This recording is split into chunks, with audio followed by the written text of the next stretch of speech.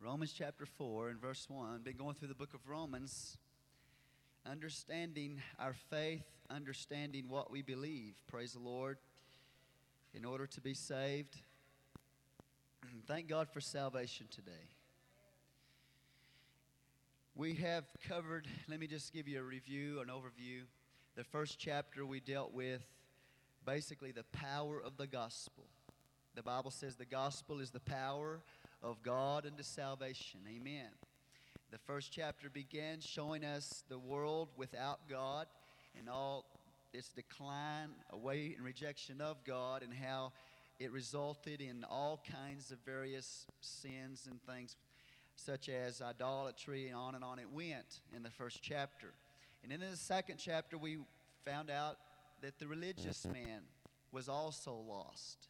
Praise God. The Jewish man. So the Gentiles in chapter 1, the Jewish man in chapter 2, and then chapter 3 we found out in verse 23, it says, "For all have sinned and come short of the glory of God." So after proving this in the first and second chapter of the book of Romans, now he concludes it, Paul does, and he says everybody's come short of the glory of God. Praise the Lord. Person out in the world, in the pagan world, they're short of the glory of God. Those that are in the religious world, the Jewish people who did not have the faith of Abraham, they were also lost.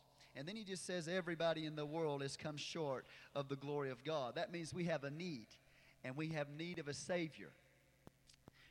So we find that in those first chapters, Paul is showing us the despair, the darkness of the human race, and how man is under the wrath of God in this world. And he goes deeper and deeper and deeper into the wrath of God.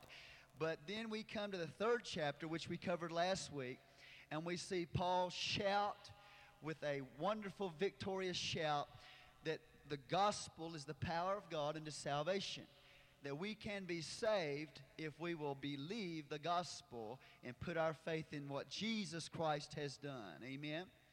So brings us to the fourth chapter, after having found out in chapter 3 that we must have faith in God. If you'll look, let me just read verse 28. Therefore, in chapter 3, verse 28, "Therefore we conclude that a man is justified by faith without the deeds of the law." So how can we be justified? By faith. Praise God. So that goes for the Gentiles who had conscience. Remember we studied how the Gentiles had conscience. They didn't have the law of God, but they had a conscience. And so God would judge the Gentiles on their conscience, and no Gentile, no person has ever lived up to everything their conscience told them to do or not to do. So the Gentiles were condemned. Then we came to the Jew, and the Jew had his law under the arm, the law of God under the arm. But God said the Jew hasn't lived up to the perfect commands of the law of God either. So all stand condemned before him. So he says we are justified by faith without the deeds of the law. Now what kind of faith must we have in order to have saving faith? Praise the Lord. Is it just mental acceptance of Jesus Christ? Is that what it means? We're going to find out what kind of faith justifies you in the eyes of God in the fourth chapter in the life of Abraham. Because Abraham is known as the father of the faithful. Praise the Lord. So you will be blessed by this lesson. You will learn much about what kind of faith it takes in order to be saved. But the first verse of chapter 4, "What shall we say then that Abraham our father as pertaining to the flesh hath found?" Let's say hath found. "For if Abraham were justified by works," amen, "he hath whereof to glory, but not before God. For what saith the Scripture? Abraham believed God, and it was counted unto him for righteousness. Now to him that worketh, it is the reward, not reckoned of grace, but of debt. But to him that worketh not, but believeth on him that justifieth the ungodly, his faith is counted for righteousness. Even as David also describeth the blessedness of the man unto whom God imputeth righteousness without works, saying, Blessed are they whose iniquities are forgiven and whose sins are covered. Blessed is the man to whom the Lord will not impute sin. Cometh this blessedness then upon the circumcision, that's Israel or the Jew, only, or upon the uncircumcision also, that's all the nations of the world beside the Jews? And he says, for we say that faith was reckoned to Abraham for righteousness. How was it then reckoned? When he was in circumcision or in uncircumcision? And then it says, not in circumcision, but in uncircumcision. And he received the sign of circumcision, a seal of the righteousness of faith, which he had. Let's say which he had. Yet being uncircumcised, that he might be the father of all them that believe, though they be not circumcised, that righteousness might be imputed unto them also. And the father of circumcision to them who are not of the circumcision only, but who also walk in the steps of that faith of our father Abraham, which he had being yet uncircumcised.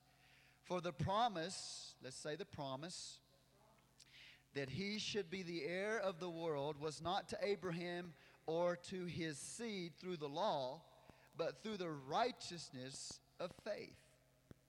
For if they which are of the law be heirs, faith is made void, and the promise made of none effect. Because the law worketh wrath, for where no law is, there is no transgression. Therefore it is of faith, that it might be by grace, to the end the promise might be sure to all the seed. Not to that only which is of the law, but to that also which is of the faith of Abraham, who is the father of us all. As is written, I have made thee a father of many nations. Not just the Jewish nation, but notice he said, I've made you a father of many nations, before him whom he believed, even God, who quickeneth the dead, and calleth those things which be not as though they were. Who against hope believed in hope, that he might become the father of many nations, according to that which was spoken, so shall thy seed be. And being not weak in faith, he considered not his own body now dead, when he was about 100 years old, neither yet the deadness of Sarah's womb. He staggered not at the promise of God through unbelief, but was strong in faith, giving glory to God, and being fully persuaded that what he had promised he was able also to perform. And therefore it was imputed to him for righteousness. Now it was not written for his sake alone that it was imputed to him, but for us also, to whom it shall be imputed, if we believe on him that raised up Jesus our Lord from the dead, who was delivered for our offenses and was raised again for our justification. Let's pray. Lord God, we thank you for your word today. Jesus, we ask you to speak to our hearts, give us understanding concerning justification and salvation, Lord. We thank you, God, for what you've done for us, God, and we put our trust in that in the name of Jesus. And we thank you for your anointing, God, today upon us, God, to speak and both hear and receive it. In Jesus' name, amen. You may be seated.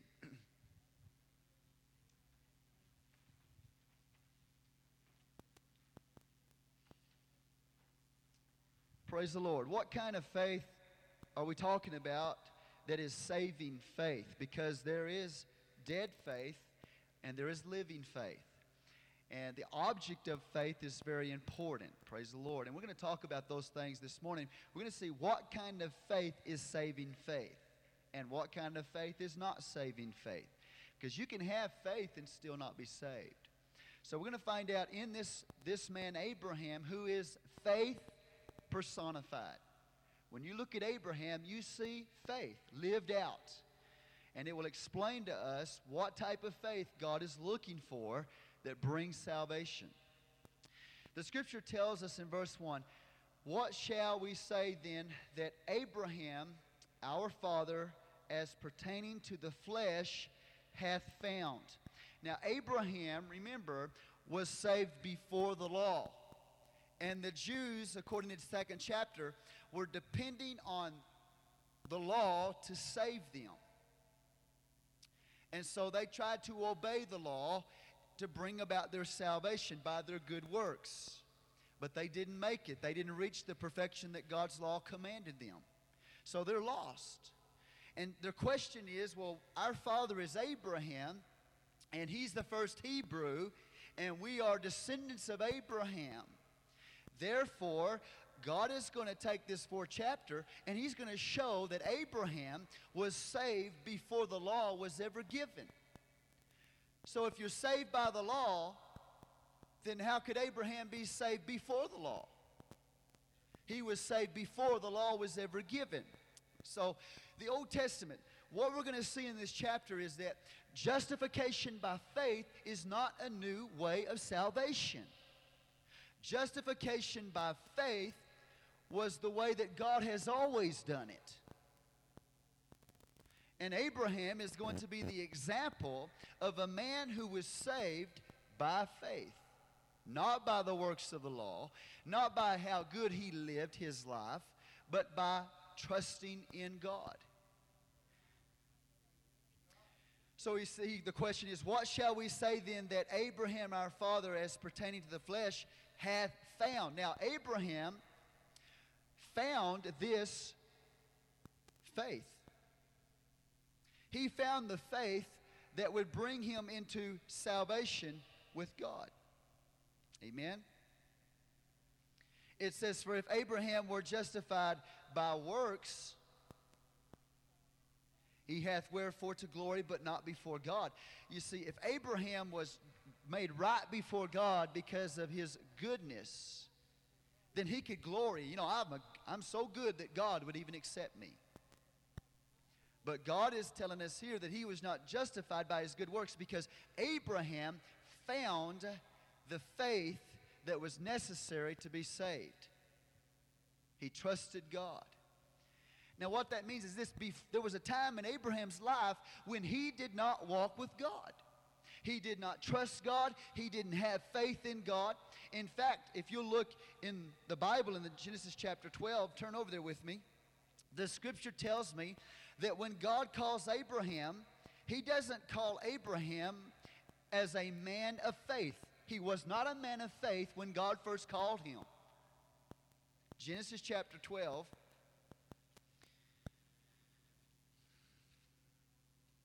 In verse 1. Now the Lord said unto Abram. Notice it says Abram there. That means a father, a high father. A high father, H-I-G-H, a high father. But God's going to change his name later on to Abraham, which means a father of a multitude. The scripture says, now the Lord said unto Abram, get thee out of thy country, and from thy kindred, and from thy father's house, unto a land that I will show thee. So now God appears to Abraham and he says, Abraham, I want you to do something here. I want you to get out of your country.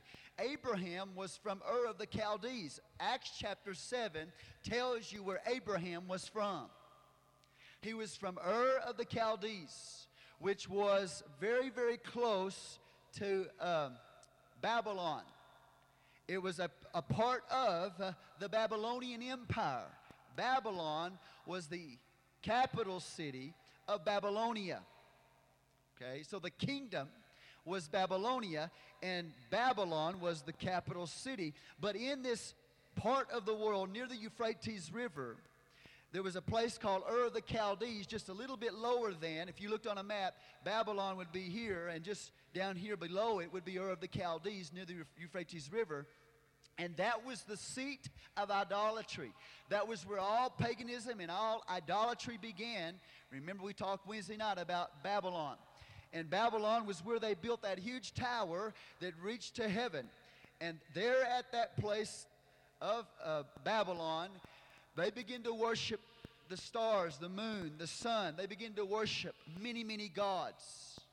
So this place, Ur of the Chaldees, was where the seat of idolatry was. And if you read Acts chapter 7, you will find out that his father, Terah, was an idolater worshiper. He worshiped idols. Now listen, Abraham was a worshiper of idols. in the place Ur of the Chaldees, where Abraham was from, they worshiped the moon god. And Abraham was a worshiper of the moon god. He was an idol worshiper before he found God. He was like the rest of those people who worshiped various things that were not God, but God's creation. Just like Romans chapter 1 talks about how they worshiped and served the creature rather than the creator. Now, Abraham was one of those men. He worshiped the moon god. And you see, in those days, each city had its own god, own false god, little g-O-D. And those people believed that if they left their city or their country, then the God that they served, the God that they bowed down to, stayed in that city. So God is calling Abram here, out of his country. And he's not just going to leave his geographical home, his city, but he's going to leave his God behind. He's going to leave the moon god behind, which he worshiped, and that was serious business. So a lot of times, many times, most of the time, they would make little idols depicting those gods. The moon god was depicted in an idol, and they would carry those little icons with them when they traveled. Because when they got away from their city, they've left their God behind. They've left their protection behind. So they want to be sure and carry their God with them everywhere they go. Now, this is Abram before he finds God. He's a moon worshiper. He worships the glory of the moon. And the scripture tells us that God appears to him and he says, Abram, I want you to leave your country. And I want you to leave your family. I want you to leave your kindred. And think about all that involves. That's leaving his false god. That's leaving his family. That's leaving his home. That's leaving his business. And I'm telling you, in Ur of Chaldees, if you study that, archaeologists have found that was one of the most wealthy parts of the world that was there. They had all types of education there. They studied new math there. You know, we think new math, that what I learned in school was something new. That wasn't new. That was something they had a long time ago. And they had education, and they had wealth, and they had business there. And here he is. He has his God here, because that's all he knows. And God appears to him and said, I want you to leave it all behind. Now, what if God appeared to you this morning and said, I want you to leave family, I want you to leave friends, I want you to leave Odessa. Amen. I want you to leave church if you were in a false church. I want you to leave that faith. And I want you to go to a place, but I'm not going to tell you where I'm going to send you. I'm not even going to tell you the place you're going. I just want you to pack up by faith in my word and go. And I'm not telling you where you're going. I'm just telling you to leave. That would take a lot of faith, wouldn't it? If God appeared to you and told you those things. And you don't even know where you're going. And here you go. You start loading up the moving vans and everything. And you're going to leave your family behind, your children behind, and everything behind, your business behind, and you're just going down the road, and somebody walks up to you and says, where are you going? I don't know where I'm going. What do you mean you don't know where you're going? Why are you packing up like you are? Why are you forsaking family and friends and home and your job and everything? Where are you going? You said, well, I don't know where I'm going. But God told me to do it. He didn't tell you where you were going to go. No. He just said he's going to take me to a land that he's going to bless me in. Those people would look at you like you had lost your mind. And it not only that, but it would be very difficult for you to have that kind of faith in God to where he tells you to leave everything behind, everything, and leave and go somewhere you don't even know where you're going. You're just driving down the road, and when God's going to speak to you to go here, then you go there. And that's complete, total faith and complete dependence on the direction of God. How many of you could do that? I mean, if you knew where God was going to send you, that's another thing. You know, if God called you to Washington, well, hey, that's okay. But if he tells you to leave and you don't even know where you're going, you have to walk by faith and dependence on God every day of your life. So Abram was not a man who had always, from a child, walked with the God of the Bible. He was an idol worshiper. He was out in the world. He's about as pagan as you could possibly get. I mean, people in the world today, most of them don't bow down to idols and icons, but Abram did. Are y'all with me today? But God speaks to him, and he tells him to leave in verse 2. And I will make of thee a great nation, and I will bless thee and make thy name great, and thou shalt be a blessing. Now, if you'll read in the 10th chapter, the 11th chapter, when Nimrod and them were over there trying to build this tower, what were they doing? They were building their own kingdom. And the Bible said they were trying to make their name great in the 11th chapter. But before you were taught about Nimrod and about the Tower of Babel, you had probably never heard about Nimrod. I mean, he's not a household name. Nimrod's not a household name. And Babylon's not a household thing that you talk about until you come to church and you learn about it. But they were trying to build their own kingdoms and build their own names without God. Listen, whenever a person tries to build their own kingdoms and build their own names without God, they're never remembered. But a person who puts their faith in God, then the Bible says, God says, I will make you a great nation. And I will make your name great. Abraham's a household name. I mean, people that don't even go to church know about Abraham. And the Muslims in foreign countries, they know about Abraham. Abraham is known throughout the world. Wherever you go, if you ask, do you know about Abraham? They say, yes. You know why? Because he was a man of faith that walked with God, and God made his name great. If you walk with God, he'll make you great. But if you seek to walk without God and try to build your own reputation and try to build your own name, you're going to be forgotten. Hallelujah. And this is all by faith. He's going to have to leave it all behind. So, the scripture tells us that he found, go back to Romans chapter 4, he found this type of faith. Before, he was not a man of faith in God. He was a pagan, idolatrous worshiper. Read Acts 7 sometime. It'll tell you. So he's the first Hebrew, and faith in God, being right with God by faith, is true Hebrew religion. Do you understand that? Whenever I study the Old Testament teaches me justification by faith. Not being saved by doing the works of the law, by faith. That's true Hebrew religion. He's the first Hebrew. That means one to cross over. Boy, I could preach a message on that this morning. One that's willing to cross over.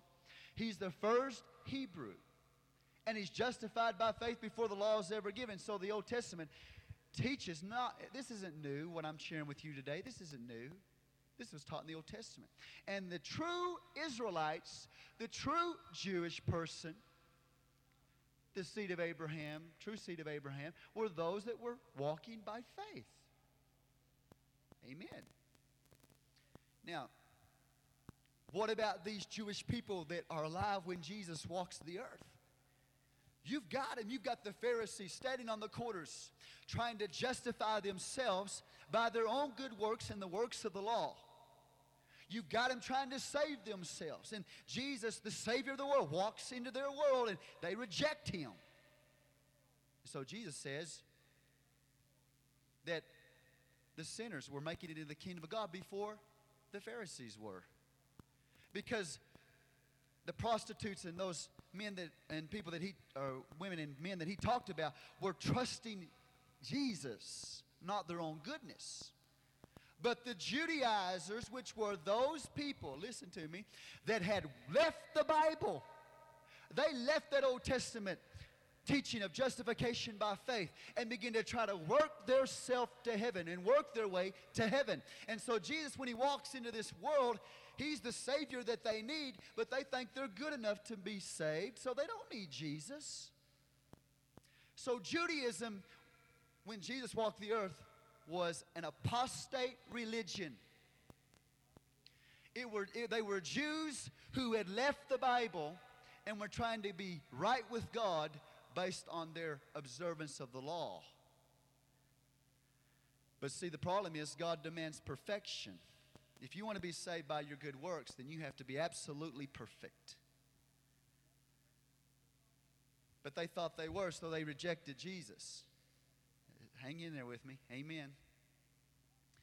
So Judaism is an apostate religion. It is not based in Hebrew scripture of the Old Testament, because Abraham is the first Hebrew. Now, let me read on. Verse 2, for if Abraham were justified by works, he hath whereof to glory, but not before God. Amen. He's an idol worshiper. When he comes before God, so far as his salvation is concerned, he's empty-handed. He can't bring anything before God and say, here's how good I am, God. You know, I didn't lie all day yesterday, God. I didn't say one lie. Here, God, I present that to you. But God said you lied the day before. Amen.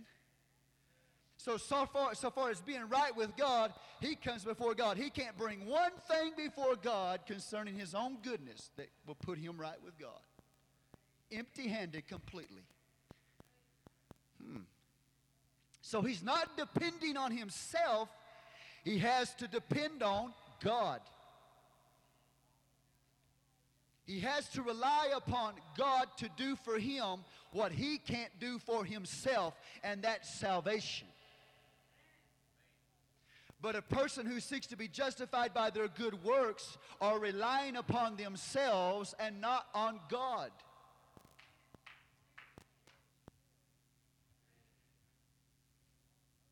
Now, we're going to explain a lot of stuff here this morning. It's going to bless you. It's going to help you.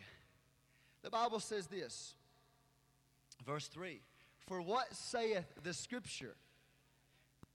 Abraham believed God, and it was counted unto him for righteousness. Genesis 15, verse 6. That's where that verse is quoted from. Now, what did Abraham believe God? First of all, God has called him out of his country. He walks out of his country by faith, trusting God to lead him, completely dependent on God. And then by the time you get to the 15th chapter, God promises Abram, he said, I'm going to make you a great nation. He's already promised that. I'm going to make your name great. But Abram doesn't have any children. I mean, it's easy to believe what God tells you when you can look down and see a child in your family, that you're going to have a big family. But, hey, if you don't have any children and your wife's barren, she can't have children, and y'all haven't had children, then you have to depend on God because you're empty-handed. And God said, I'm going to make you a great nation. Oh, really, God? Where are they at? Total faith in God. But the Scripture says that Abraham believed God, and it was counted unto him. It was credited to his account. His faith, his belief, his trust in God was credited to his account as righteousness. Amen. Abram believed that God was going to make a great nation out of him, just like God said. He believed the word of the Lord. Oh, hallelujah. What faith.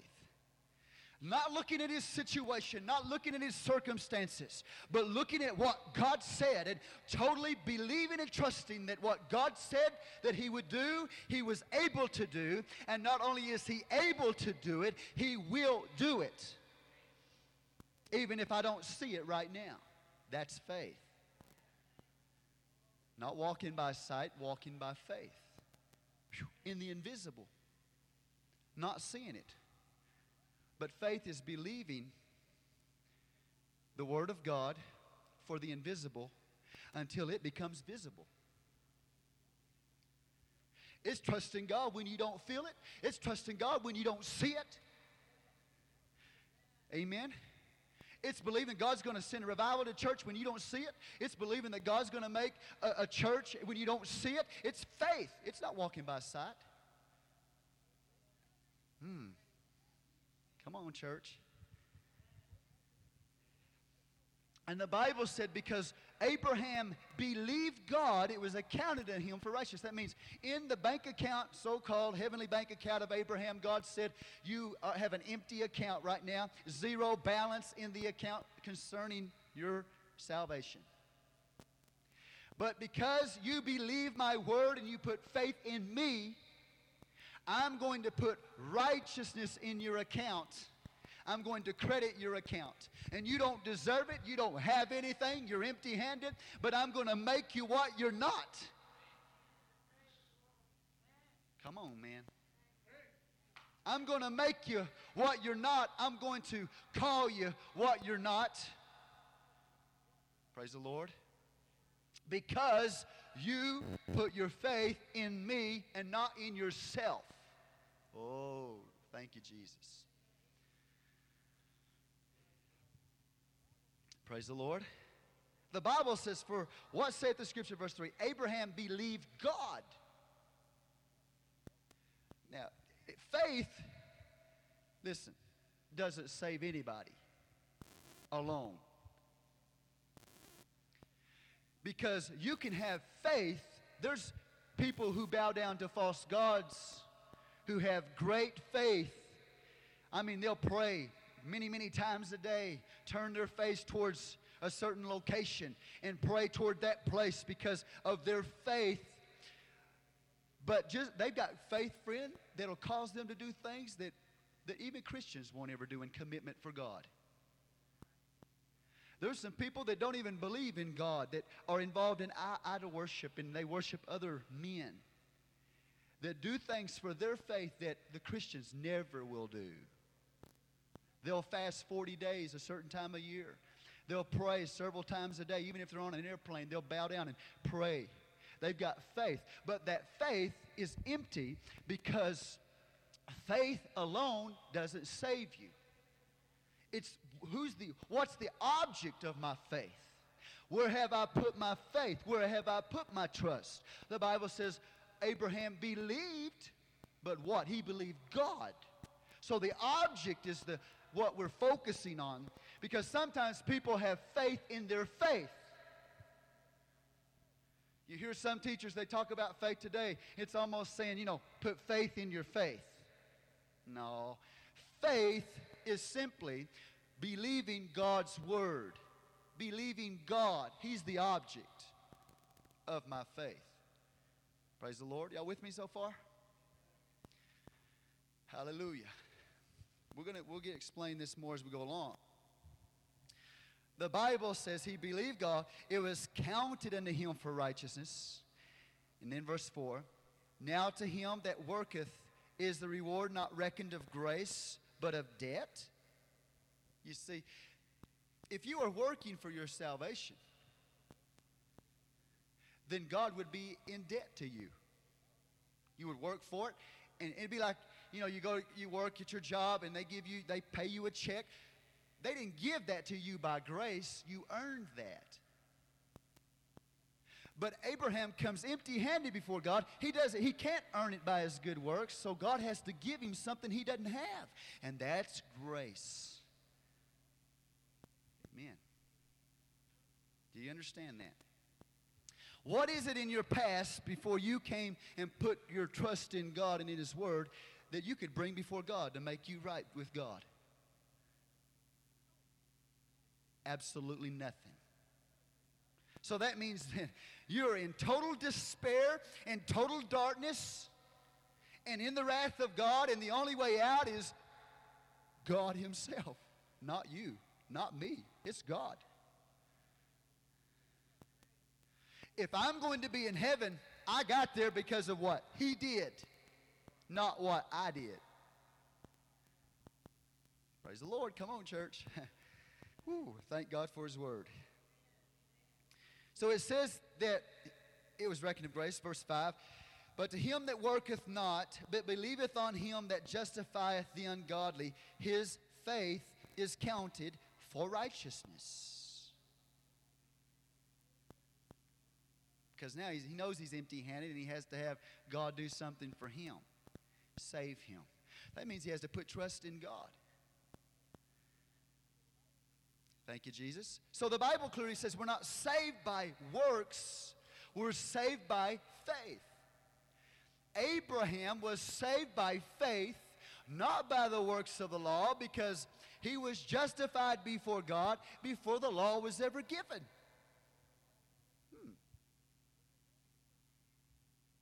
Praise the Lord. Let's say it together. Justified by faith, not by works.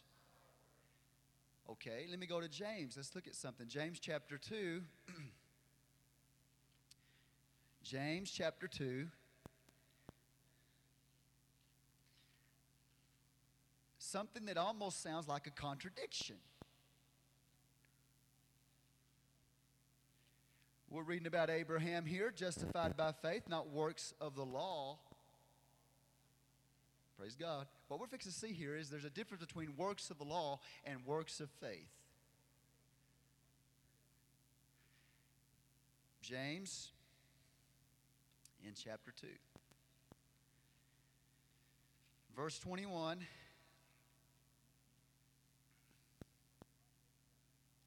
Was not Abraham our father justified by what?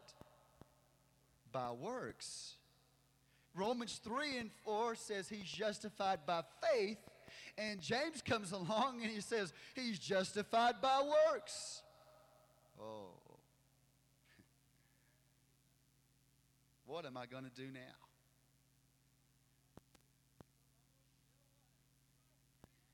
The scripture says, when he had offered Isaac his son upon the altar, seest thou how faith wrought with his works. Faith was demonstrated by his works. Amen. Verse 22, seest thou how faith wrought and his works, and by works was faith made perfect. And the scripture was fulfilled which saith, Abraham believed God, and it was imputed unto him for righteousness, and he was called the friend of God. You see then how that by works a man is justified, and not by faith only. Likewise also was not Rahab the harlot justified by works? And the Bible says when she had received the messengers and had sent them out another way. For as the body without the spirit is dead, so faith without works is dead. So, get your piece of paper out, and if you got one, and pencil, and just draw a line horizontally and a line vertically right down the middle. And on one side of that line, put living faith. On the left-hand side at the top, put living faith. At the right-hand side at the top, put dead faith.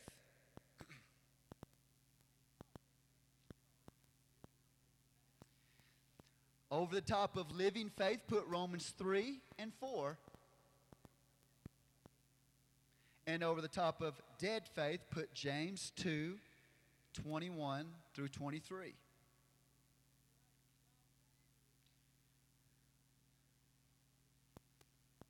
Okay. Now, living faith is, what type of faith are we talking about that brings salvation? Living faith. What type of faith did Abraham display to us or show us? He showed living faith. And that living faith was demonstrated how? In total surrender and commitment to God. That's living faith. Not trusting in his works for salvation, but trusting in God. That's living faith. Okay? Dead faith, on the other side, dead faith is only mental acceptance. Mental acceptance only. Dead faith is trying to save yourself. Dead faith. You see the difference? So living faith is total commitment and trust in God. Living faith. And then dead faith is trusting in yourself, only mentally accepting. Amen?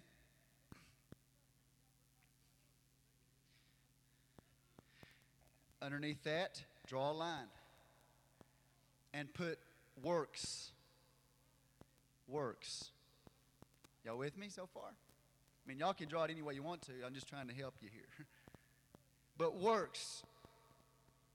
The Bible says in James chapter 2 that Abraham's faith went together with his works, and because faith and works were together, he was justified by works. Now hear me. The Bible says he was justified by faith, but then it says that he was justified by works. So living works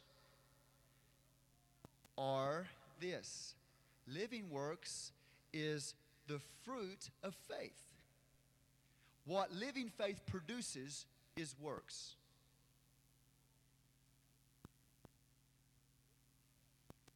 Living faith produces works. Dead faith is earning your salvation. Again, earning your salvation. That's dead works. Living faith produces works, but dead works is when you try to earn salvation. Okay? Draw a line there and put underneath that, put justified. Justified. Justified means right with God. You're right with God. Okay, under the Romans 3 and 4 column, put God declares you righteous. You are declared righteous by God. That's what the Bible says in Romans 3. It says Abraham it was imputed unto him righteousness. It was given to him righteousness. But on the other column, dead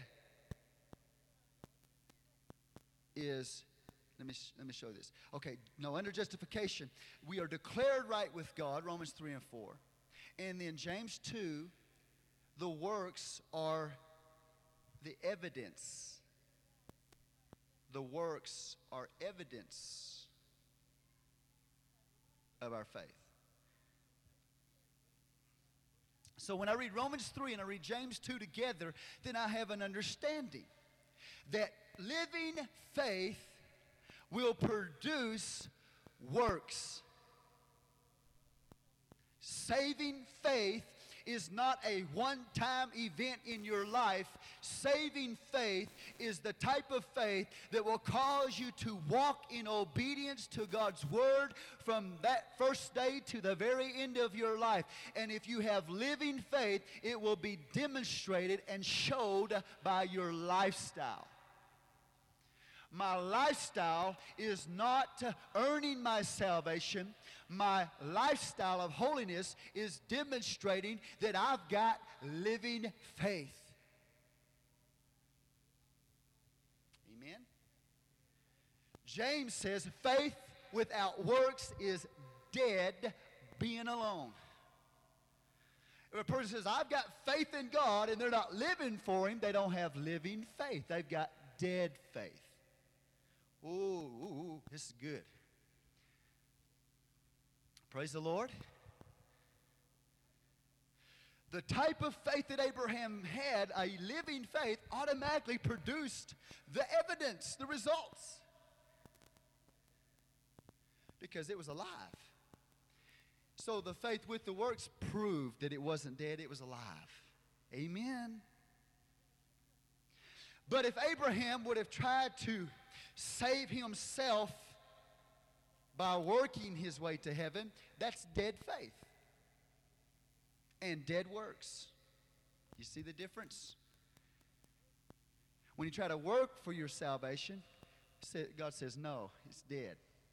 But when you get saved, and then because you are saved, you live and walk with God, that shows your face alive. Pretty simple, isn't it? You see, if there has not been a change, then there probably is no.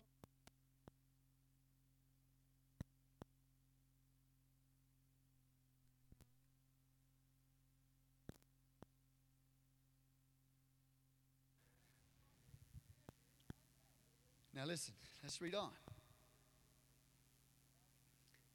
The Bible says in verse 6, let me go to, now he's going to give us another example. Even as David also describeth the blessedness of the man unto whom God imputeth righteous without works. Now David's going to Paul's going to take up David. He's talked briefly about Abraham, how Abraham trusted in God, so God did for Abraham what he couldn't do for himself. Amen. And the Bible says he believed God, so God said, okay, you're righteous. Now he takes up David. David was under the law. Abraham wasn't under the law. But David was under the law. So we're going to see, how was David saved? Was he saved by his goodness? Own goodness? Was he saved by his own goodness? Under the law? No. Because here's what he says. Saying, blessed are they, verse 7, whose iniquities are forgiven and whose sins are covered. Blessed is the man to whom the Lord will not impute sin. Ooh. God looks at that man, David, who has committed adultery with Bathsheba. Listen to me. He is quoting Paul is quoting Psalm 32 and Psalm 51 after David has, listen to me, David brought the things of God as high as they possibly could be brought up in the kingdom. He exalted the word of God. He exalted the law of God. He elevated. And here comes David, the man who has sought to elevate the law of God and the word of God, and boom, he sins against God. He commits adultery with Bathsheba, and he murders Uriah. In the law, there is no sacrifice that David can bring to God to cover that sin. He deserves to die. He deserves to be taken out and stoned to death for adultery and murder. In Psalm 51, he said, Lord, I would bring sacrifice.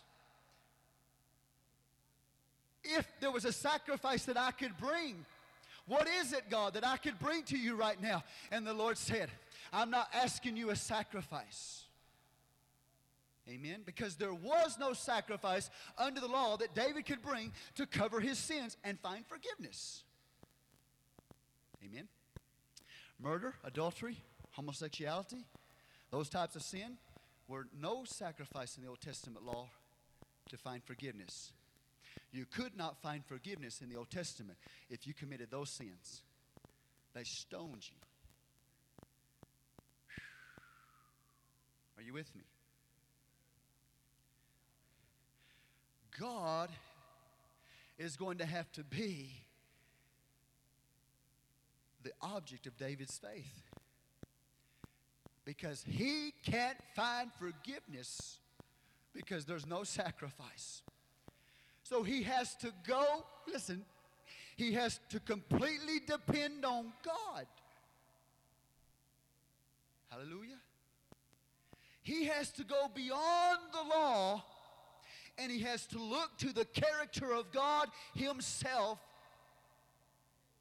and seek forgiveness for something that there's not even a sacrifice to cover in the law. He has to go beyond the law. He has to go by faith to God as his Savior. Come on, church.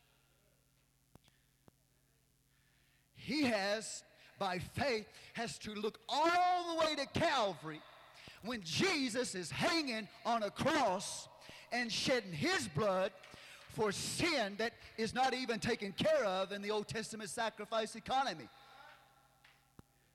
So he has to totally put his faith in God to find forgiveness. Listen to me. Can you imagine that? If there was no sacrifice you could bring to church for your sin today and you knew you were not forgiven, where do you go now? You deserve to die, to be stoned, and you deserve to be in hell. What are you going to do now? You have to be like David and flee to Calvary, flee to Jesus, flee to God and say, God, I need you to forgive me. I need you to remove that sin completely because there's no sacrifice to cover it. You're going to have to take care of it, God. I can't trust in myself. I've got to look to you, God, because I've sinned a sin that can't be forgiven by sacrifice. Ooh.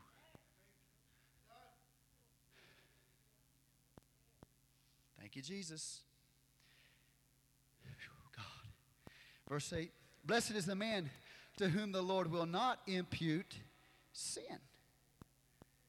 Now, if you look at Samuel, where this happened in the life of David, it's recorded, all the gross details of how he murdered his best friend, Uriah, his loyal captain.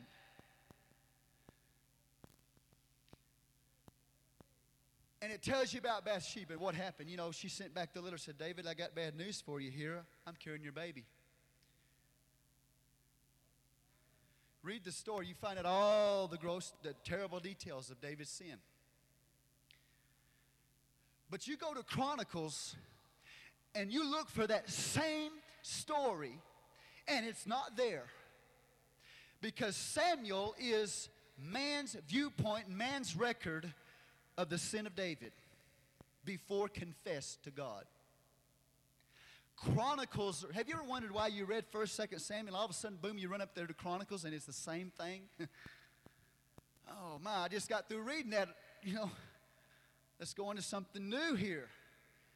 The reason why you've got it repeated is because Samuel is man's record, but Chronicles is God's record. And in between the two, David had come before God and said, Lord, you're going to have to forgive me. You're going to have to remove this sin, God, and not count it to me, but give me righteousness. And when David confessed his sin in Psalm 51, boom, God completely removed it out of the record. And so you can't find it in Chronicles because that's God's record. And there's no record of it. Boom, it's gone. Because it's under the blood. And that's what happens to you, and that's what happens to me when I come to God. And I ask him to forgive me of my sins. I deserve death and hell. So far as the record goes, I could write it all down. Write it all down. But when I confess my sin to the Lord, and I repent, and then I'm baptized in his name, and they're all washed away, his record book's clean. Chronicles says I don't even see what he did.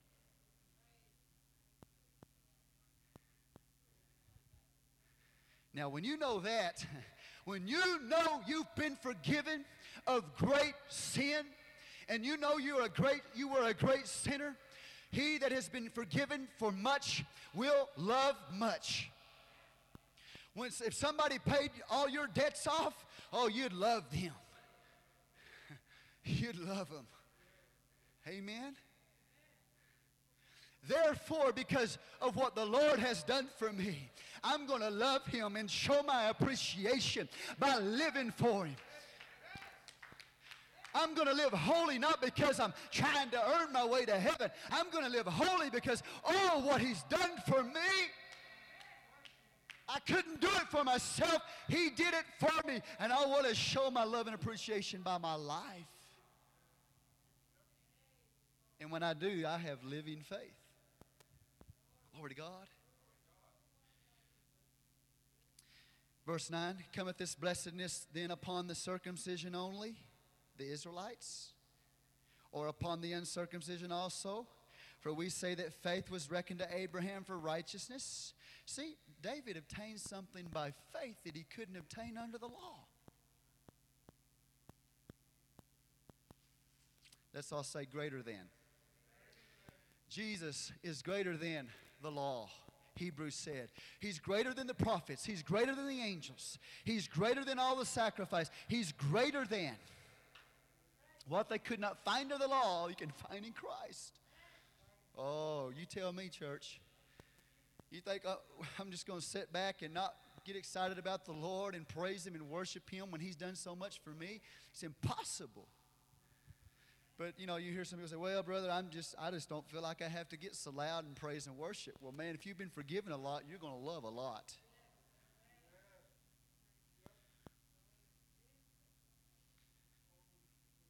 Thank you, Jesus. Somebody say, praise the Lord.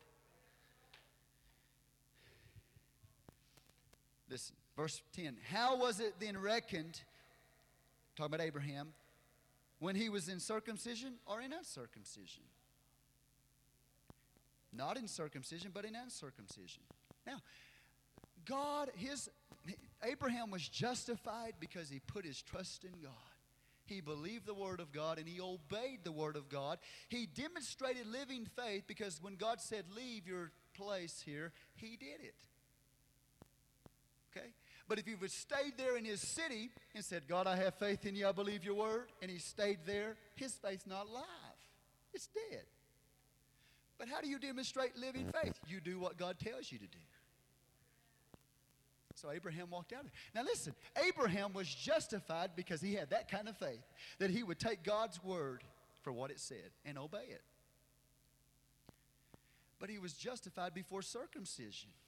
Now Genesis the 17th chapter, 2 chapters after the 15th chapter, where God said that he was accounted to Abraham for righteousness, his faith, his belief. Then God gives the command to circumcise the firstborn, the son, the children. Circumcise them in the foreskin. And everybody who does not circumcise their son's foreskin have broken my covenant. Send them out of the camp. Send them out of Israel. They've broken my covenant by refusing to be circumcised in the flesh. Now listen to me. Abraham's already been justified by God, has he not? Genesis 17 gives us the command from God that he has to be circumcised. Right? 13 years have come and gone. He's justified in the eyes of God. Then God says, boom, be circumcised. It's my command that you do. If you don't, you've broken my covenant. What does Abraham do? He obeys God and he gets circumcised. Because he's got living faith. And if God says for him to do something, he don't stand around and say, well, I don't need it. I don't think I need it. But God, if you said it, I want to do it. Because my faith says, obey your word. So let me go to baptism. Because Colossians 2 says that the New Testament circumcision is no longer physical circumcision of the foreskin, but it is a spiritual circumcision. Colossians 2 says, buried with him in baptism. That is the New Testament circumcision. Colossians 2, 8 through 12. Now what if I've got faith? Let me just look at it this way. If I didn't have that in the Bible today, and I was walking in obedience to God and in his word and what he's spoken to me, and all of a sudden he comes to me and he says, I've got a command for you to be water baptized in my name. That's New Testament circumcision. Well, I can say, God, well, I'm already right with you. Why do I need to get baptized in your name? If I say, no, God, I'm not going to do it, you know what I've just done? My living faith is no longer living faith because I've disobeyed and rejected the word of God. But if you've got living faith, when you find out the word says, repent and be baptized, every one of you, in the name of Jesus Christ for the remission of sins, you're not going to stand around and say, do I really have to do that? You're going to say, that's the word of God. I do it because I put my faith in his word. So in the Old Testament, when the command to be circumcised was given, everybody that refused that command, God said, you've broken my covenant. Now here's the answer to your question. If a person, you show them in the Bible about repentance and baptism in Jesus' name and the infilling of the Holy Ghost, and they say, I don't believe I need that. My question to you is this: do they have the saving kind of faith? Because if they've got the living, saving kind of faith, when they are showed that in the Word of God, they're going to say, take me to the water, whatever it takes, I want it. Amen? Now, I'm going to let God determine where they end up. But living, saving faith says, okay, 13 years apart. If I were walking with God in all the light that I had for 13 years, and then somebody showed me baptism in Jesus' name and I need the Holy Ghost, I'd say, well, if it's living faith, then I would say yes to it. But if it's dead faith, when I'm showed the Word of God, then I wonder, do you really have living, saving faith? Praise the Lord. Does this help anybody? Look at verse 11. The Bible says, and he received the sign of circumcision. Look, a seal. Read it. Look at it right there. Verse 11. A seal of righteousness of the faith which he had, yet being uncircumcised. He had the faith before he was ever commanded to be circumcised. He had the faith that saved him. But because he had the faith that saved him, that circumcision was a seal that God gave that, yes, you have the faith that saves. Because if you have the faith that saves, you'll obey my command. If you don't have the faith that saves, you'll say no to my command. Woo, come on.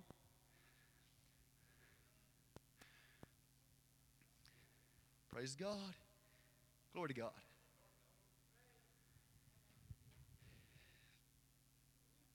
Thank you, Jesus. Now look at the price Abraham had to pay to walk in faith.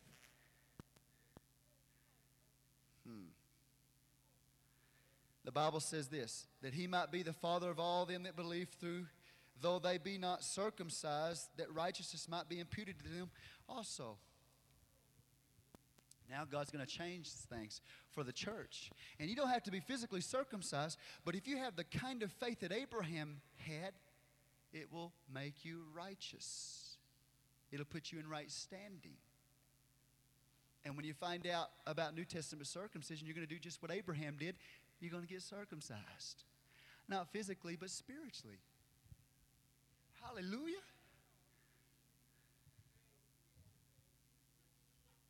Whew, glory to God. The Bible says in verse 13, let's look at the God, Abraham kind of faith. For the promises that he should be the heir of the world was not to Abraham or to his seed through the law, but through the righteousness of faith.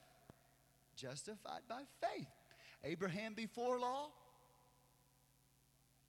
David in law by faith. Listen, it is complete, total dependence on God that justifies. Praise the Lord. For if they which are of the law be heirs, faith is made void and the promise made of none effect. Now, a promise is something that God does. You're empty-handed and God says, I'll do this for you if you just believe me. I'll make you the heir of the world. I'll make your name great. I'll make your nation great. Just trust my promise. You can't bring it about in your own self. You have to depend on me.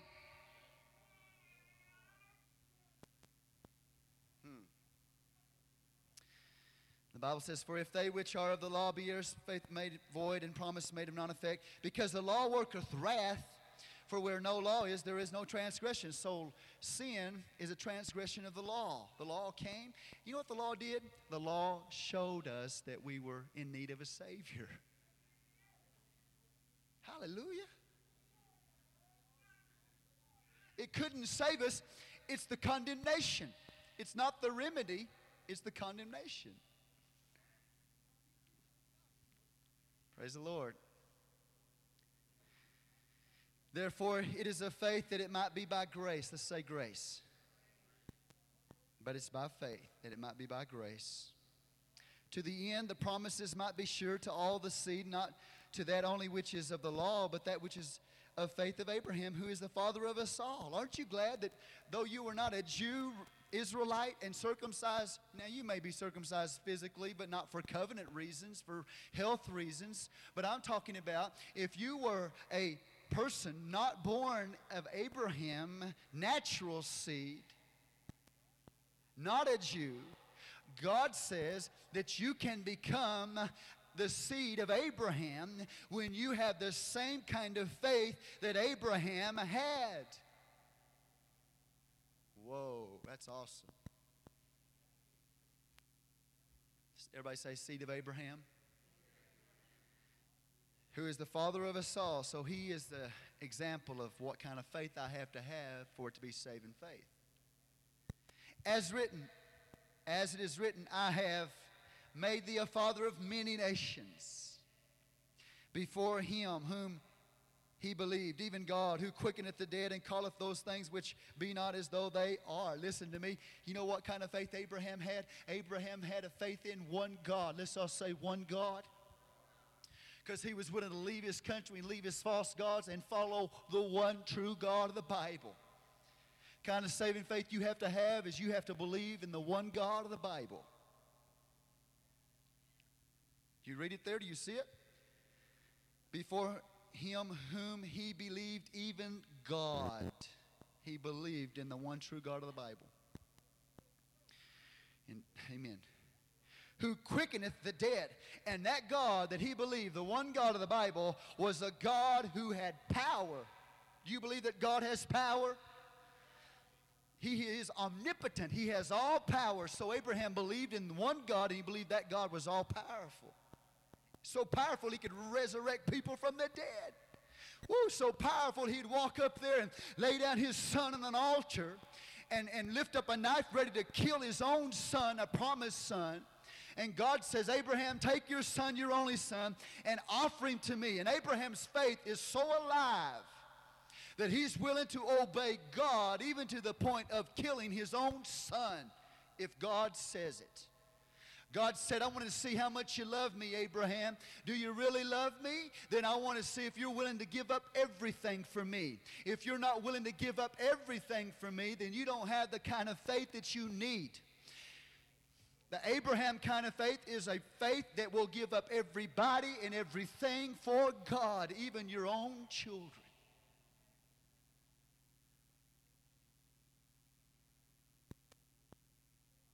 Are you willing to give up everything? Because God, listen to me, God many times in my life have come to me and said, will you lay this person on the altar and give him to me? Will you put me first in place of this thing or this person? Many times God has come to me like that, and I've had to give it up. You with me? If I really knew it was God, you have to give it up. Because then you have the kind of faith that's Abraham faith. Whew. Thank you, Jesus. He said, I believe that God can even quicken the dead. If you'll read the book of Hebrews, when Abraham, glory to God. Abraham believed God so completely that he believed that once he took that knife, if God permitted him to slay his son, Isaac. Hebrews said that he believed that God was going to raise him from the dead. Now, up to that point, I don't read one time where God ever raised anybody from the dead between Adam and Abraham. Not one time do I ever read about that. But Abraham's faith is so strong in his God and what God has said. He said, God said, I'll make you a great nation. If I kill my son, that means God's going to have to resurrect him from the dead. And I might not have ever seen it in my life happen, but I believe that God said it. And if he's got to resurrect Isaac from the dead, he will do it. So he received Isaac in a figure resurrection, a type of Jesus Christ who rose from the dead. Can you imagine that? Having that kind of faith? What if God came to you today and said, take your son or your daughter and slay him, kill him, offer him to me, because I want to see how much, if you really love me or you love them more. Okay? And you've got the kind of faith that'll take you there to do that and then believe, okay, God, here they are. Raise them up. That's the kind of faith that it takes. That's saving faith. Do we understand that? It's not just mentally accepting Jesus as your personal Savior and going about your life the way you want to live it. Living, saving faith is a faith that is demonstrated by total abandonment to God. Thank you, Jesus. Somebody say, praise the Lord.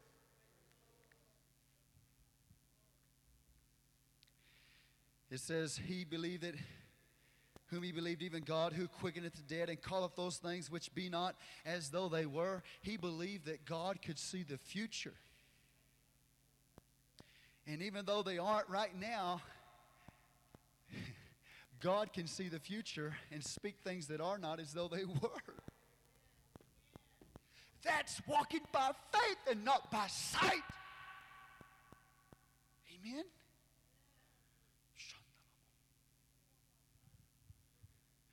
When you walk by sight, circumstances control you and dictate your everything about you. When you walk by your feelings and your emotions, you're controlled by your senses. But there's something that we need to be controlled by, and it goes beyond your senses. It's called faith. And it's walking and trusting God's word and not living your life by what you feel or what you see, but it's what God has said. Y'all with me? And being so completely and totally abandoned to God that whatever God you want, I give.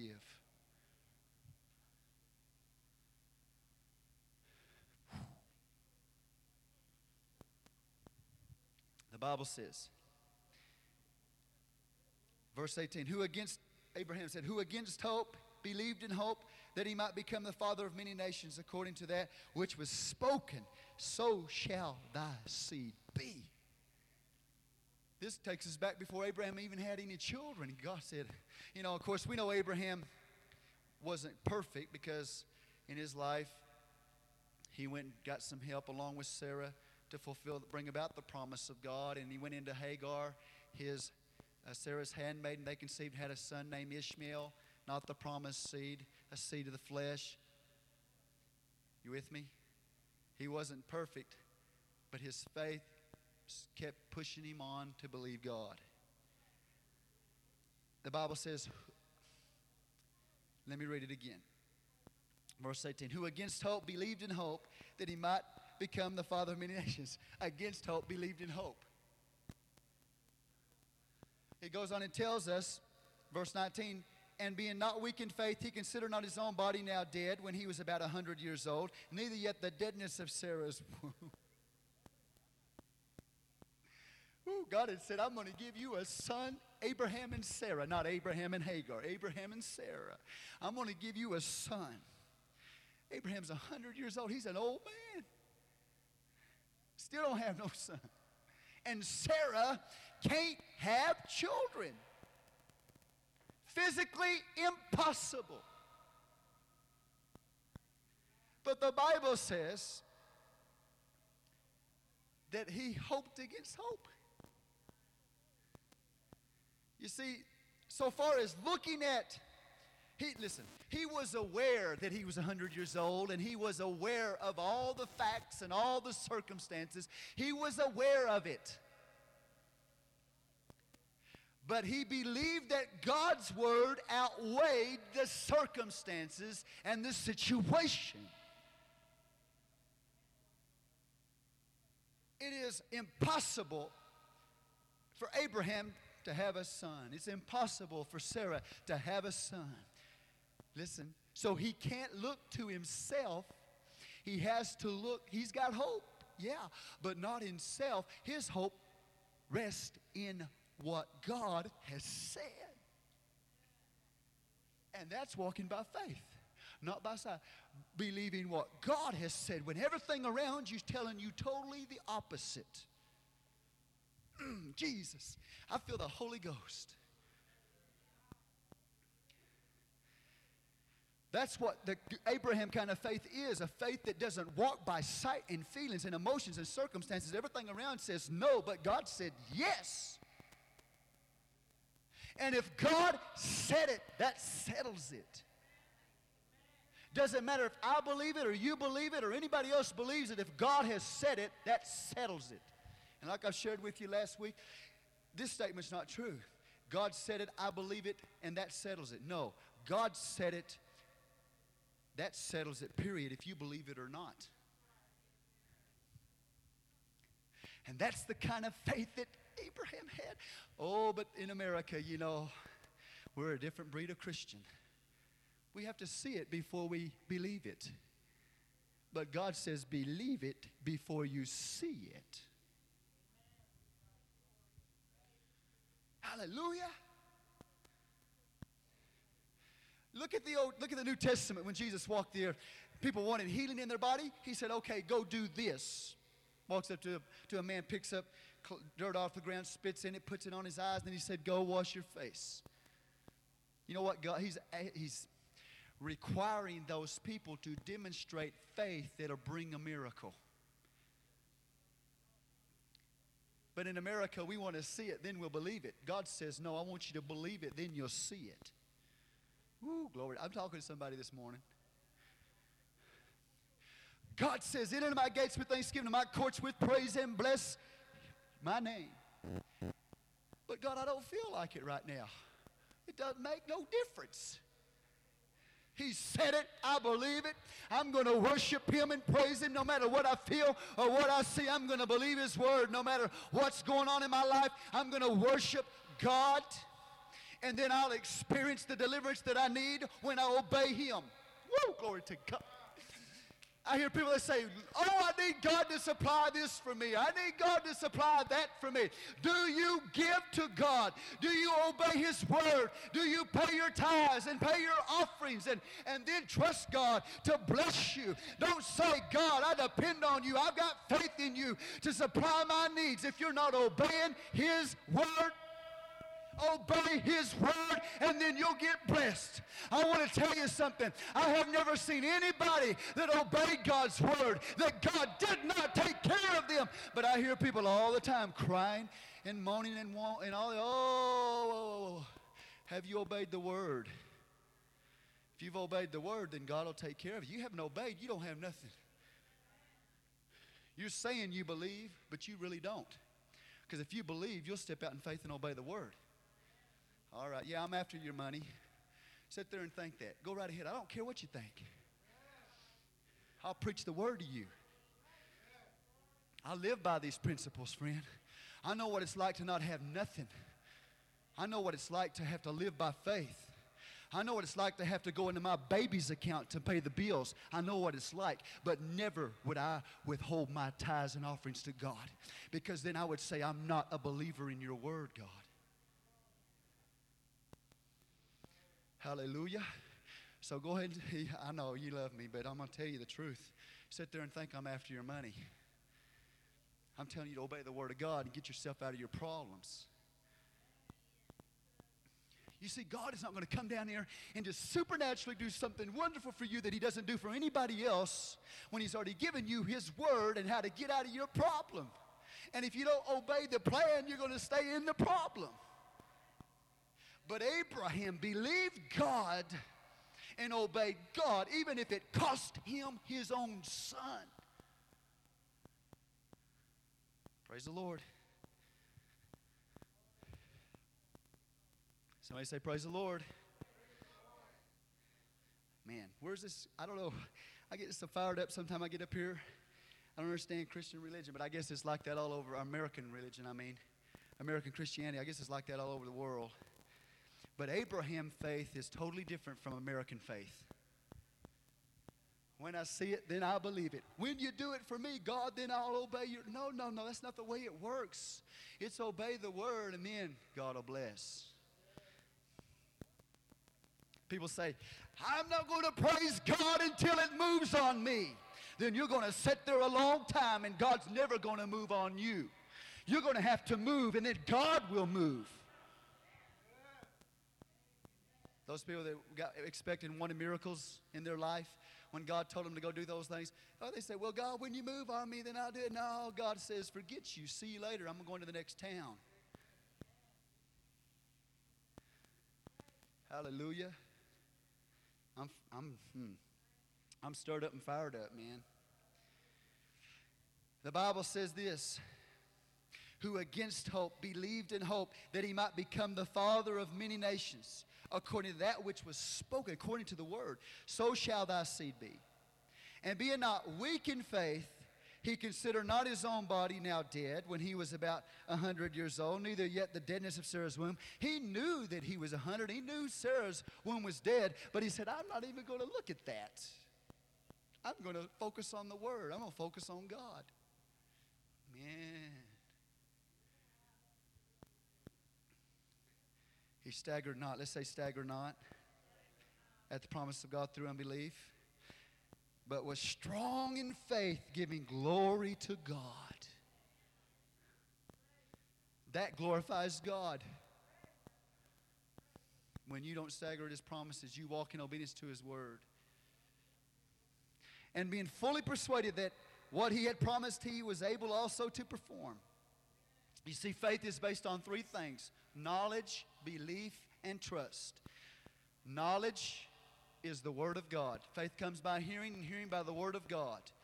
Faith is not just a blind leap out in the dark. Okay? Faith is based on what the word of God says. So I find out what the word of God says. That's knowledge. Then I believe it's true. And when I believe it's true, I trust that he's able to do that which he said he would do. That's what true faith is. Glory to God. Thank you, Jesus. Woo, praise God. The Bible says, and therefore it was imputed to him for righteousness. That unwavering, unstaggering, total commitment, total abandonment to God's word. In the midst of everything that said, no, it's not going to happen, I'm going to obey. That kind of faith is saving faith. Not a one-time, that's where people miss it today in America. They think it's a one-time experience. No, it's a lifestyle. Living faith is ongoing. Therefore, if you walk out of God, away from God, and you're no longer walking with God, you don't have saving faith. Glory. Are y'all with me today? There is no such thing as unconditional eternal security. Once saved, always saved. That's not true. If you leave God today and go back out in the world and go back into sin, you are not walking in saving faith. Your faith is dead. Glory to God. Somebody say, praise the Lord. Now it was not written for his sake alone that it was imputed to him, but for ours also to him it shall be imputed. For if we believe on him that raised up Jesus our Lord from the dead, we believe that he's a resurrecting God, who was delivered for our offenses and was raised again for our justification. He died for our sins. Amen. Then we have the type of faith that Abraham displayed. Now real quickly I'm going to go through here so we'll understand the Abraham type of faith.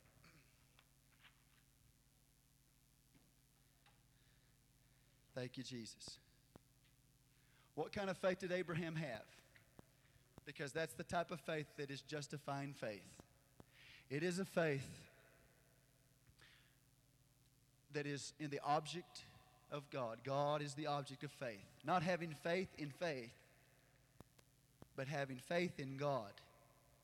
Have you been in a service and you needed healing in your body and you said, God, I believe, I believe, I believe, I believe, I believe. Oh, I believe, I believe, I believe. And you're trying to build up your faith, trying to build up your believing to a point that then you can get your healing. Now I believe, I believe, I believe, I believe.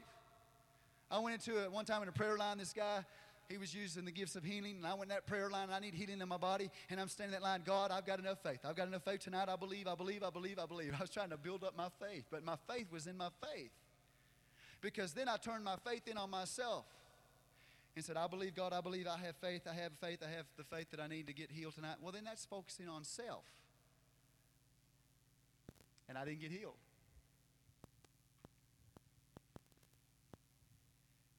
Amen? Because my focus was on self. True faith, the object is not your faith, it's God. Hallelujah. Somebody say, praise the Lord. You see, listen, the weaker you get, the more hopeless the situation, the greater the faith. Because you're realizing you can't do it for yourself. It's impossible. If it's going to be done, it's going to be God. So the weaker you get, the greater your faith will rise. It has to. Because you're putting your faith in God. Notice the Bible says it was the true God, one true God of the Bible. He came out of idolatry. He believed in the all-knowing God. Before Isaac was born, he quoted the scriptures there that God calls those things which are not as though they were. He knew that God was all-powerful, could resurrect from the dead. Now, he really believed this. He didn't just accept it mentally. He knew it.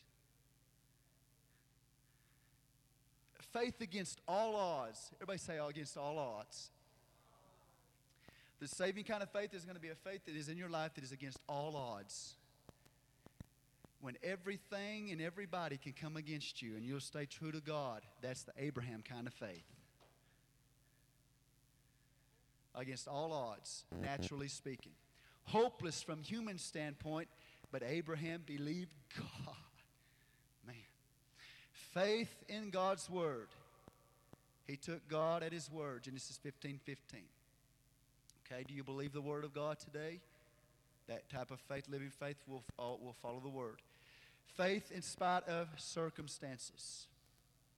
He was old, he was physically unable. Or he was old, she was physically unable and old too. Abraham, not ignorant of the circumstances, but believes God's word outweighed the circumstances.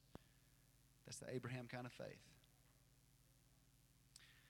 Faith that did not waver, the Bible says. He staggered not at the promises of God.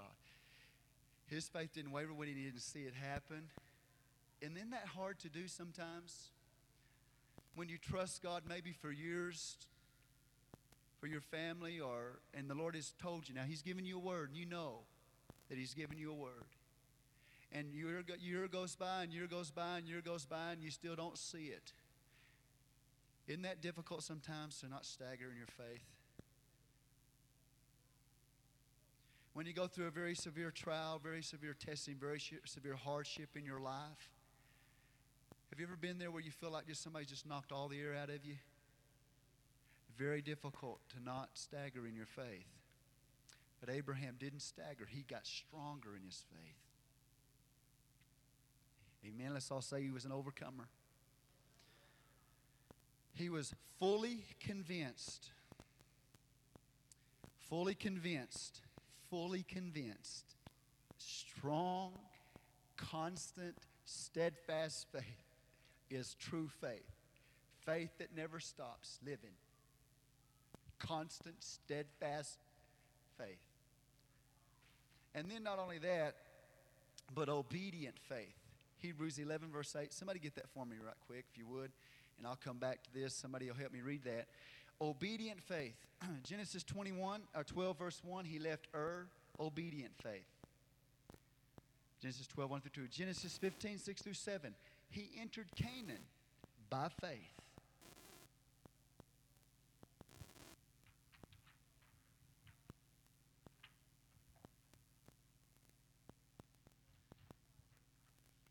Genesis 13. Kind of faith that he separated from Lot. He said, Lot walked by sight, the Bible says. He went after the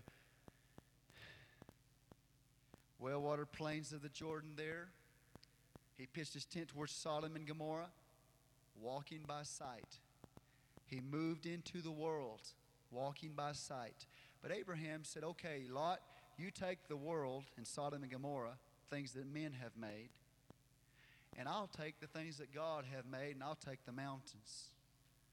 Abraham walked by faith, not by sight.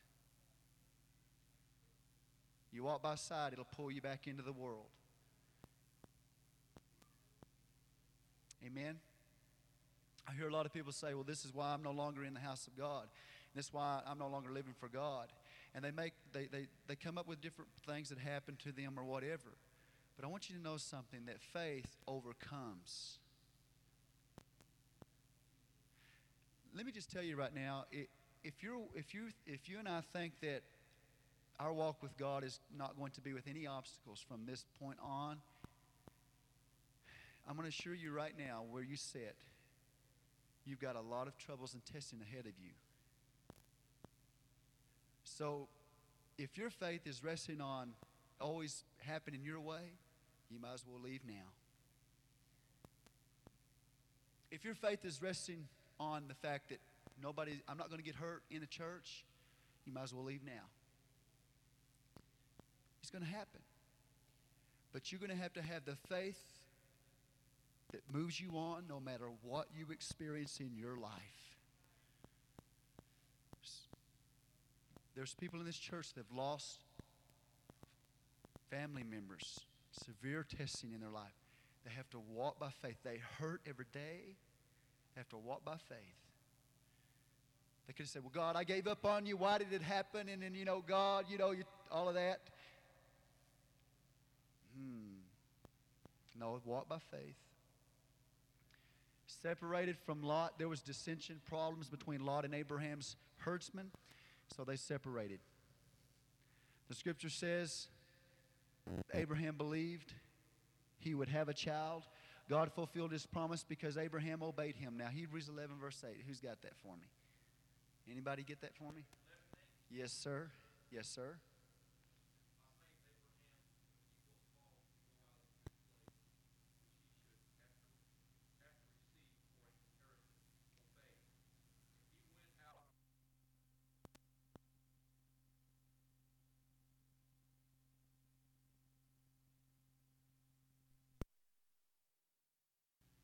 Abraham's faith, the Bible said God fulfilled his promise because Abraham obeyed him.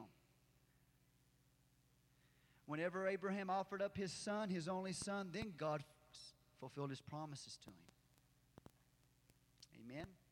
See, when we walk in obedience to the word, that's when God's going to fulfill his promise to us. Genesis 22, Genesis 26, 4 through 5. So we must have the same kind of faith. One true God, resurrection power, God knows the future, and eternal victory over Satan, sin, and death is the kind of faith that we have to believe in. We are justified because of what Jesus has done, and because we believe that, okay, and we experience salvation in our life, the works or the evidence are going to be there. Amen? That's why I've shared with y'all about ceremonies. The circumcision was a ceremony. And the Lord clearly told us in the 2nd chapter of Romans that if you just go through a ceremony, you don't have the Abraham kind of faith, then you just got wet. How many people have I baptized in Jesus' name did not have the saving kind of faith that they needed? And they just went through a ceremony and it didn't change their life. If it didn't change their life, they just got wet. That's all they did. They experienced a ceremony. See, baptism won't save you if you don't have the faith in what it represents. If you don't have faith that Jesus died for you and shed his blood on the cross so your sins can be remitted, and that when you're baptized in his name, those sins are washed away, you just went through a ceremony. Amen? Here's what I've shared with people. Say if a person, they get baptized in Jesus' name, and they may get the Holy Ghost, Stephen. We don't know for sure when they get the Holy Ghost. You hear them speak with tongues. But I said, let's wait and look at their life for a period of time. Because time will tell. If they're still there in a year, they've got saving faith. They're still there in a couple of years, they've got saving faith. They're there 5 years down the road, 10 years down the road, they've got saving faith. Time will tell. Because the Bible talks about fruits of the believer. Matthew 7. Amen. Praise God.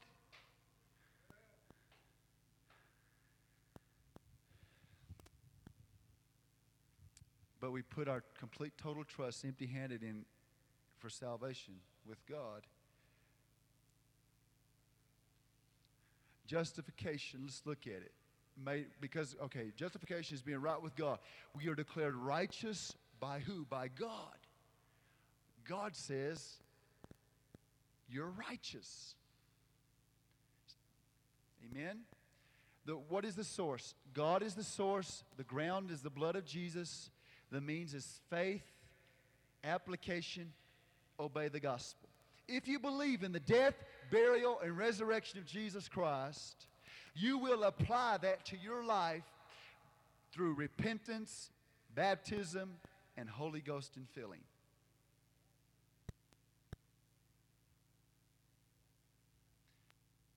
When is the time of justification? When do you become justified?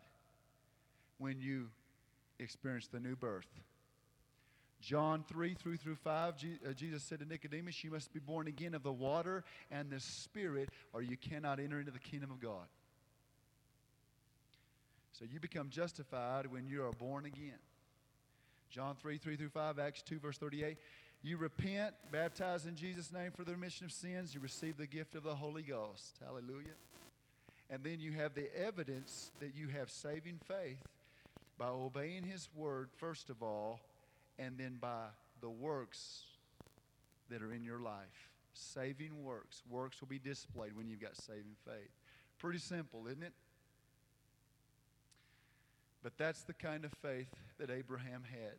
He had faith that was obedient, strong faith, unstaggering faith, lifetime faith. And that's the kind of faith it takes to be saved. Praise God. So it's a lot more than just mentally accepting Jesus as your personal Savior and going about your own way. You know, God wants to change your life in my life. Aren't you glad that He doesn't want to leave us in the mess that we were in? That wouldn't be salvation if God, saved me and then let me go back out there and live in the mess that I was in. He wants to save me from my sin, not in my sin. When we understand how terrible sin is, then we'll understand why God feels the way He does towards sin. Sin will destroy you. It's like a cancer. And if you had cancer in your body today, you would loathe that. Sister Cardoza, before the Lord healed you, didn't the Lord heal you of cancer? Before He healed you, that cancer, didn't you hate that thing that was destroying your body? I mean, it was taking your life from you. Well, that's what sin is, like a cancer that takes your life from you. And now you can see why God said, I'm not going to let cancer stay in you. I'm going to deliver you from it. I'm going to save you from that mess, not leave you in it. But you're going to have to walk out of it. You can't stay there. And you can't put God to the test and keep going back to places that you know you're going to fall in sin in, and you know it's sin, and you go back to the same place. Amen? The Bible says, don't give place to the devil. Don't go where you know you're going to fall. Hallelujah. Abraham did that one time, and he lied. He lied. God told him, don't go down to Egypt. And he went down to Egypt, and he lied when he got there. He lied about his wife because she was so beautiful. The king wanted her. Said, just tell her, when they asked Sarah, just tell them that you're my half-sister. You're my sister. You're my sister. Well, she was a half-sister, but not his sister. She was his wife. But he lied because he was in the wrong place. God told him, don't go to Egypt. He went anyway. You with me today? Every time Abraham, you study the life of Abraham, he wasn't a perfect man. He was a man of faith.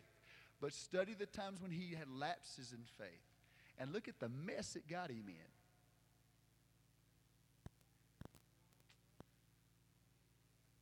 I mean, don't you think that God knows what He's talking about? He does. He does. He does. He does. What is that old saying? You can't play with fire and not get burned. It's true, isn't it? The basis of it is found in the Scripture. You can't take fire in your bosom and not get burned. Hallelujah. So that's why true saving faith is demonstrated by works. Amen. And it takes both of them to be real. If you say you got faith and don't have works, then you don't have faith. Thank God. I love His Word. God, He is so awesome. And my faith is in Him today, and my salvation, I trust He's given me salvation. I didn't deserve it. I don't deserve anything. I didn't deserve the Holy Ghost when I got it. I didn't deserve to get baptized in His name. I didn't deserve it. I wasn't good enough. But He gave it to me anyway. Because why? Because I believe that He did it, not me. Amen? You don't receive anything from God except by faith. You don't get healing except by faith. You don't receive the Holy Ghost except by faith in Him. You don't get baptized in Jesus' name and have your sins washed away without faith. You don't repent without faith. It's all a gift from God. Repentance is a gift. Baptism is a gift. Infilling of the Holy Ghost is a gift. It's not a work of salvation. It's a gift from God. You experience it by faith. Amen? So whenever you get this out of your mind, well, I've got to get good enough before God will give me His Spirit. You know, you're never going to be good enough. You're just going to have to believe Him for it and accept it. Praise God. Amen. And then by faith walk with Him and let the power of His Spirit overcome through you the obstacles in your life, the problems in your life, the sin that is in your life. Let God's blood redeem you, wash those sins, and let Him give you power over it. I haven't arrived yet, and you haven't arrived yet, but we're walking by faith and letting God do it through us. See, I'm no longer trusting myself. I'm trusting God's power to give me deliverance. I'm not trusting myself to make it. I'm trusting God to keep me. And He's told me how I can be strong if I'll just obey and pray and, and fast and trust Him and read His Word. And what those things are going to give me the strength I need to make it. Hallelujah. Thank God. Let me pray. Lord Jesus, I thank You for Your precious Word today, this morning. I thank You, God, for these people of faith. Lord God, I thank You for what You've done in this church, God, and what You're going to do. Thank You for the new people that have been baptized in Your name, Jesus, recently. We give You glory today for that, God. We recognize that it's Your kingdom. It's not our kingdom. It's Your word, God. It's Your Spirit. It's Your grace. It's Your salvation. Lord, but You have offered it to us. And You offer it to every person, God, in this world. We thank You today, God, for the many, many souls, God, that are going to be reached with the gospel. Brand new people who've never heard, God, this truth. Never heard the gospel. Lord, we thank You, God. The book of Romans cries out and shouts that the gospel is the power of God unto salvation. It is able to save to the uttermost them that call upon You. There is no man, God, that cannot be reached, that cannot be saved, God. Amen. That has never heard this gospel. You have the power to reach the lost. In the name of Jesus. Amen. And all it takes is that right there. It just takes that word. It takes that gospel. And it takes you simply believing it. And that's all it takes. Hallelujah. Praise the Lord. God bless you. Remember tonight at 6 o'clock, we have these videos we're going to begin showing on the end time prophecy. I really believe God is going to use this to bring a lot of people into the truth. If you've got friends, bring them. Hallelujah. You'll learn because it's a teaching type series. Amen. And you're going to learn what the Bible has to say about the end time. Amen. God bless you. Good to see everybody here. Good to have our guests with us. Amen. In Jesus' name.